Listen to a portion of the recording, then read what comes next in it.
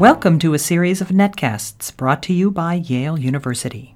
Welcome to the Rudd Center podcast series. My name is Kelly Brownell, and I'm the director of the Rudd Center for Food Policy and Obesity at Yale University, where I'm also professor of psychology and epidemiology and public health. Today I'm joined by my colleague at the Rudd Center, Jennifer Pomeranz, an attorney and an expert in public health who is the director of legal initiatives at the Rudd Center. And our special guest is our speaker for today, Stephen Sugarman. Steve Sugarman is an associate dean of the University of California at Berkeley School of Law, where he is also the Roger Traynor Professor of Law.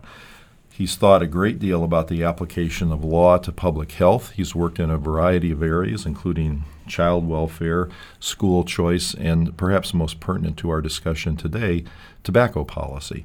But he's also thought a great deal about the application of the law to issues of nutrition and obesity, and has come up with some very novel approaches. So, Steve, I'm delighted to have you here. Thank you for joining us. Thanks very much, Kelly. It's my pleasure. I'd like to begin by quoting something from a paper you wrote in the Legal Times, published in 2005, which I think sets the stage for thinking about the application of the law and government policy. Here's what you said. Some blame the childhood obesity problem on undisciplined youth and their indulgent parents, just as they are apt to blame children and their parents for teen drug use, drinking, pregnancy, and the like. But from the public health perspective, shaking one's head over family failure is not enough when there are measures that can effectively address the problem. So what are some of these measures that might effectively address the problem, and how do you think we can proceed in a better way than just pointing our fingers at people and focusing on personal responsibility?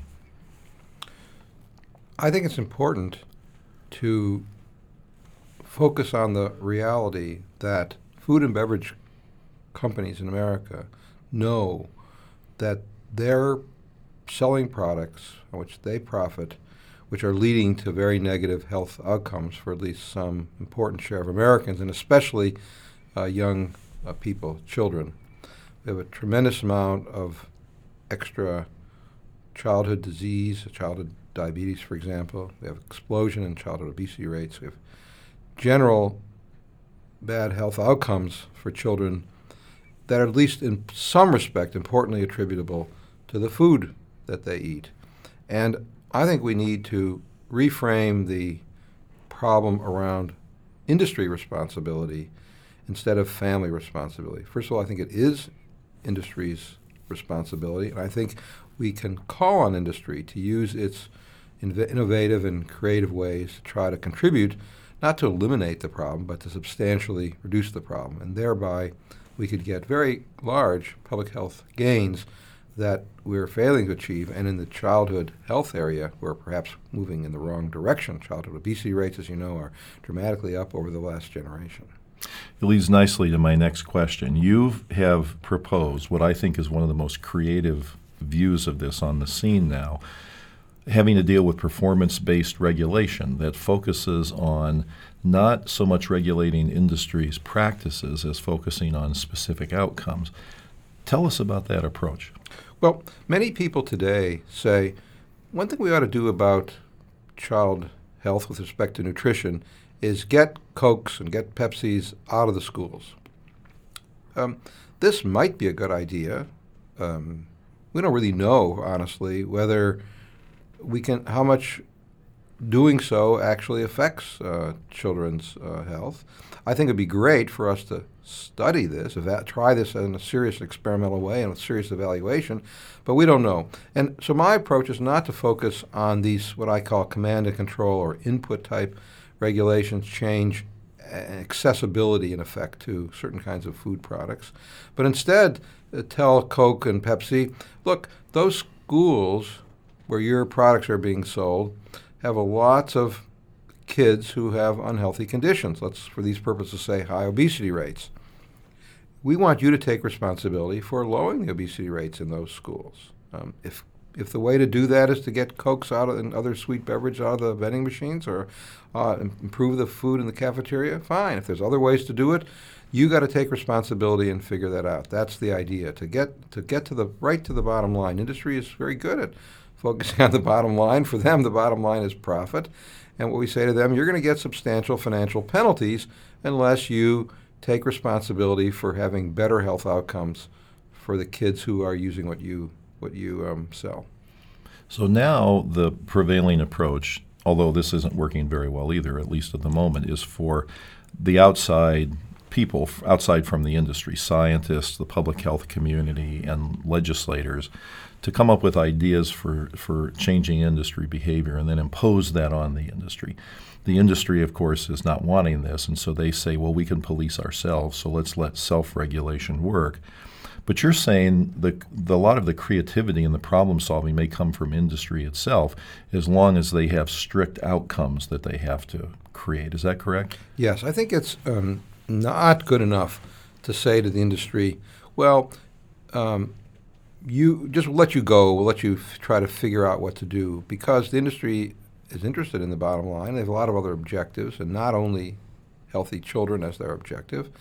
And so I don't think that's going to work. If they say, oh, don't force us to take, don't you decide what's sold in the vending machines, let us decide what's in the vending machines. And one thing that I fear that what they end up getting, so we get Coca-Cola with a few electrolytes in it, and this is probably, and they sell it as a sports drink. This is probably not very helpful, unlikely to be. So, but if we tell the industry, look, yeah, you can take responsibility, but you've got to really achieve real public health gains, that I think is a very different. That's relying on industry, but relying on industry with a real bite, with a real stick, as to you achieve these results or bad things will happen to you. I mean, that I think is a very different approach, and it's the approach that we're beginning to think about dealing with climate change, the global warming problem. We're going to say to industry, look, you're responsible for all this CO2 emissions and other problems with the air, so you have to take responsibility for figuring out how to change that. And so I think it's that kind of attitude. In a way, it's the same attitude that we've not altogether successfully, I should confess, in the schools, saying, with No Child Left Behind. You schools, come on, you're the experts on education, but we want real outcomes now. We're not satisfied. Fooling with class size might be a good or bad idea, but what we want in the end is kids to learn better. Whether they have big or small classes is incidental, and let you figure that out, but we want to insist upon outcomes. And that's what I think we should tell industry. We want to insist upon outcomes in the public health domain. Are there any precedents where you've seen this work successfully? You mentioned No Child Left Behind, where it's partially successful, partially not.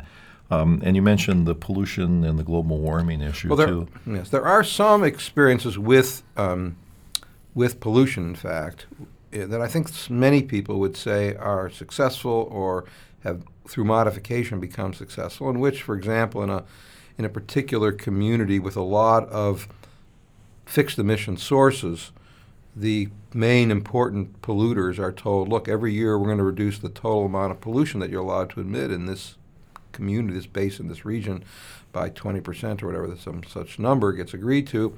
And you have to figure out how to do it, whether you want to change your fuel mixture or add new scrubbers or make less power, whatever it is you want to do, you figure out how to get the emissions left. And you have to work in cooperation with the other fixed emission source, the other power plants, for example.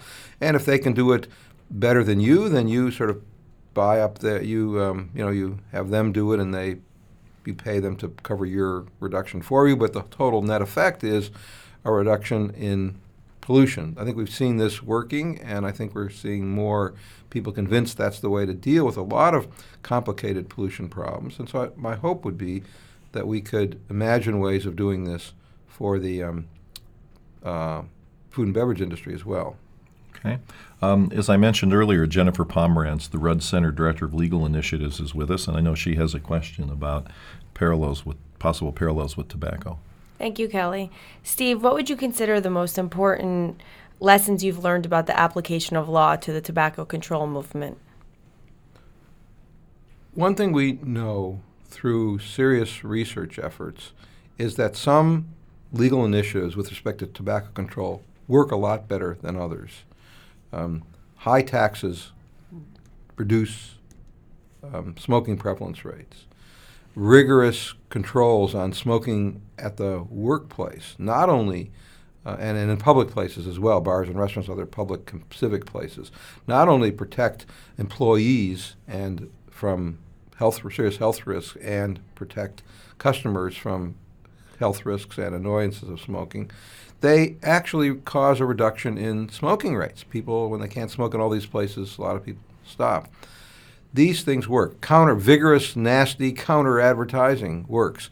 Other things don't work nearly as well. Education in schools probably doesn't work nearly as well. Attempts to prevent young people from buying cigarettes probably works not nearly as well. Anyway, the point is that some things and it's really important to engage in serious academic, independent policy research on evaluating which are the things to help policymakers decide. That's one thing we've learned. The other thing we've learned is that although we've had a dramatic reduction in smoking prevalence rates in this society compared with 40 years ago, from more than 45% to now slightly under 20% of adults smoking, we are still a long way from and seem to be running out of obvious ways that we can get the adult smoking prevalence rates down below 10%, which is a long-time public health goal. And I think we ought to think about trying to use performance-based regulation, my idea that I've suggested for the food world as well to the tobacco world. We could ask tobacco companies to reduce smoking rates. All they'd have to do is shed customers. They know how to do that. They know how to get customers. They know how to lose customers. And they could reduce smoking rates if they have that responsibility in a dramatic way.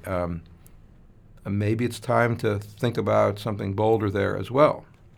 So would you suggest your plan in combination with those things that have already worked in tobacco for the food industry, or your plan solely instead in lieu of those things? Well, ideally, I suppose I'd like a kind of complex social experiment. Let's try my plan in some countries or in some parts of this country and these other plans elsewhere. What we unfortunately don't really know very much yet about is whether, if it's obesity is the target for the moment here, whether or not getting rid of Cokes in the schools, or whether or not getting rid of certain kind of advertising to children through television, or whether or not certain kind of taxes on junk food, how much difference they would make. I mean, there's some beginning to be research that try to project from so-called natural experiments and other things. We don't have any serious, real evaluation of real controlled intervention efforts. I think it'd be good to do that. But until we do that and find out, I don't know how we can be optimistic to be confident that these are conventional regulatory input strategies, and to be confident that we've got the right ones. I'm not at all sure we did. So I'm nervous about spending all of our time experimenting with things that sound plausibly promising but may not actually make any difference. Should kids be required to have serious exercise at school 40 minutes a day? It sounds good. Maybe they should in any event for other values, but it's not clear that this is a kind of strategy that affects the number of kids with diabetes. I mean, I just don't know that. We need to know more about this. So I think it's good, and if we're thinking of trying out different children's health intervention strategies in this realm, I'd like to have us try out the performance-based strategy, the outcomes strategy as well. Steve, to follow up on the tobacco parallels, the state attorneys general got quite involved with tobacco, and some people believe made a big difference. Some of the state attorneys general have contacted us to talk about parallels with the food, nutrition, and obesity area. Could you tell us the role you feel that they played as a group in the tobacco arena, and whether you think there might be parallels into the nutrition and obesity arena? Well, the state attorneys general unquestionably extracted substantial monies from the tobacco industry, which were paid out, which have been and continue to be paid out to the states as though they were a 40-cent tax on it per pack of cigarettes. And that's the master settlement. And in the master settlement agreement that was entered into by now 8 or so years ago, this was agreed to. And this was good for tobacco control in the sense that a 40% tax on cigarettes would be good. It reduces consumption. And some of it is people stop smoking. Some people smoke less, but which may not make a lot of difference if you already smoke 3 packs a day and you go to 2, but some people stop. That's certainly clearly beneficial. So they did accomplish that. That was good. There are lots of behavioral changes that they insisted upon that the tobacco companies do, restricting their marketing strategies. I'm not at all confident that those have had any important effect, and I think the research is equally skeptical because the tobacco companies have switched to nearly as effective alternative marketing efforts. So that's an example in which certain command and control type, precise input type regulations that were part of the Master Settlement Agreement probably haven't accomplished a lot. I know there are a lot of people think that those aspects of the Master Settlement Agreement we should perhaps just give up on and work on other things. What I think is more delicate is whether the litigation somehow exposed the tobacco industry, made them vulnerable, made everybody realize about the facts of the industry that hadn't been so publicly vivid before. This sort of transparency about statements the industry tried to hide behind. We don't market to kids. We don't think smoking is addictive. We don't even think smoking is harmful. I mean, these which I don't think public health people all would imagine are plausibly true, but I think some of the expose of their files and so on, various things, I thought by some to have somehow made the industry more vulnerable and allowed some kind of legislative changes that we wouldn't have otherwise achieved, which is an interesting argument, and it may or may not be right. We haven't really achieved any important federal legislation with respect to tobacco, although it's at this very moment Congress may well pass a bill giving the Food and Drug Administration authority to regulate tobacco, which would be a substantial change. But so the regulation we've really had is of tobacco has been at the state and especially at the local level. And this is maybe a response I should have said when Jen asked me before about lessons from tobacco control. One thing I think many people feel is that it's local, bottom-up type stuff that's made a big difference. First of all, the tobacco industry, and I suspect as well the food industry, is less politically powerful at the local level because they can't cover all those thousands of local jurisdictions in the way they can cover Congress and 50 states. And also you get more diversity, more experimentation, different kind of ideas tried out if you do it locally. People can learn one community from the next in ways that they feel good about, that they may not be the same if it comes down from Washington.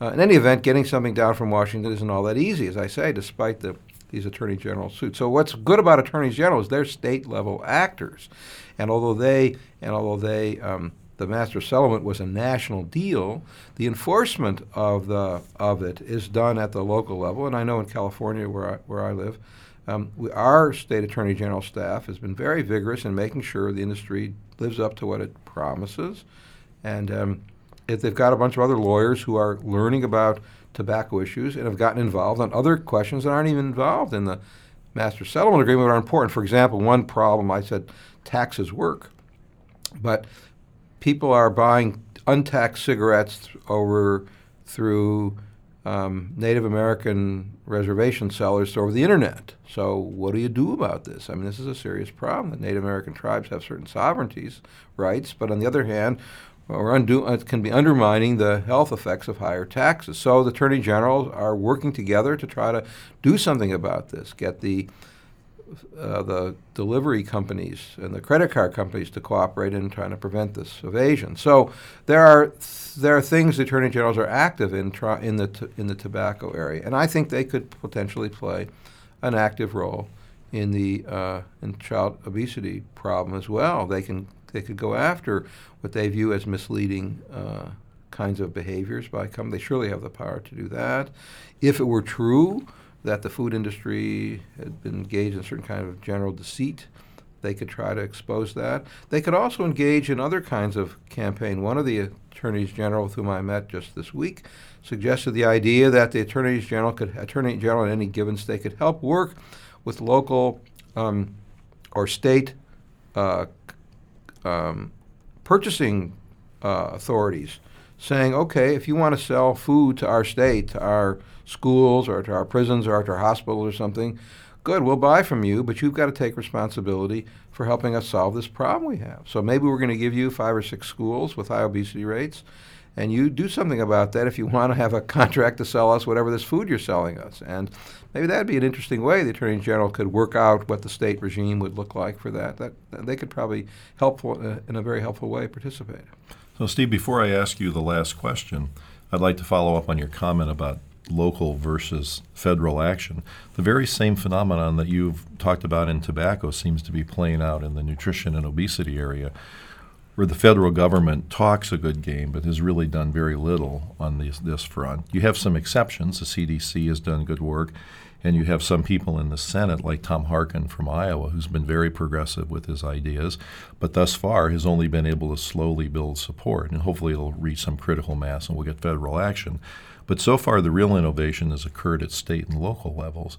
And I think it's for some of the reasons you mentioned. The food industry has a harder time fighting off these actions one by one when they're happening at local and state levels, and they're less able to influence the political process. And also, you get this groundswell of local support for these things, like cleaning up the nutrition environment in schools that has become so helpful. So I think we see some very interesting lessons from tobacco that gets applied. The one final question I wanted to ask, and then I'll do a little summary, is the role that litigation plays here. And I've heard you speak and write about this, and feeling not optimistic that suing anybody is going to have much of an impact here. Could you expand on that a little bit and explain your feelings on that? Well, childhood obesity is very much a multi-source problem. And although I suppose we can imagine there are a few people who only eat Burger King every 3 meals a day, every day of their life, I mean, that's not really what the social reality is for people. And so to try through a lawsuit to identify a single company as somehow responsible for a single child as having a health problem because of the food consumption is not going to work. And in any event, this is not a problem that should be attacked, I think, child by child. That's part of the public health lesson. We want to solve this in a sort of a wide society way. So I'm not optimistic about that. Also, a lot of children become seriously at risk of future adult problems. They have high blood pressure. They have signs of early onset childhood diabetes and so on. But suing them for damages usually means they already have, I mean, the classical use of it is they already have some serious consequential harm. So we don't want to wait around for that to happen. We want to do something earlier. So I'm not sure that kind of litigation, individual suing of tobacco companies by smokers, which itself, by the way, has been not very successful. I mean, in 50 years, we have a handful or 2 handfuls of successful actual jury verdicts or actual results against individual claimants against tobacco companies. So I don't see that. Now, as I say, the Attorney General coming in with something attacking fraudulent behavior, using the courts to hold down some misleading, nobody wants their kids to be misled by advertising. And if that's what companies are doing, then it's a good thing to use litigation in the sense of having the government lawyers come in and say, stop this kind of thing. If there could be other kinds of marketing placement arrangements in stores and so on that could be thought to be unfair. Unfair is another notion that state attorney generals usually have as authority under their powers to prevent unfair business practices. So that could be another goal. So it's not as though going to court is necessarily bad. It's just that I'm not sure individual lawsuits by individual families is a very helpful prospect here. Thank you. Again, this podcast is part of the Rudd Center for Food Policy and Obesity at Yale University. Our website is www.yaleruddcenter.org, yaleruddcenter.org, a website filled with helpful information about food and food policy and links to this podcast and others that the Rudd Center has put together. I'd like to thank my colleague Jennifer Pomerantz, Director of Legal Initiatives at the Rudd Center, and especially our guest Stephen Sugarman, Professor of Law and Associate Dean at the University of California School of Law. Steve, thank you so much for your contribution, your innovation, and what I think is really one of the most interesting ideas on the scene at the moment. Well, thanks for giving me a chance to talk about my ideas.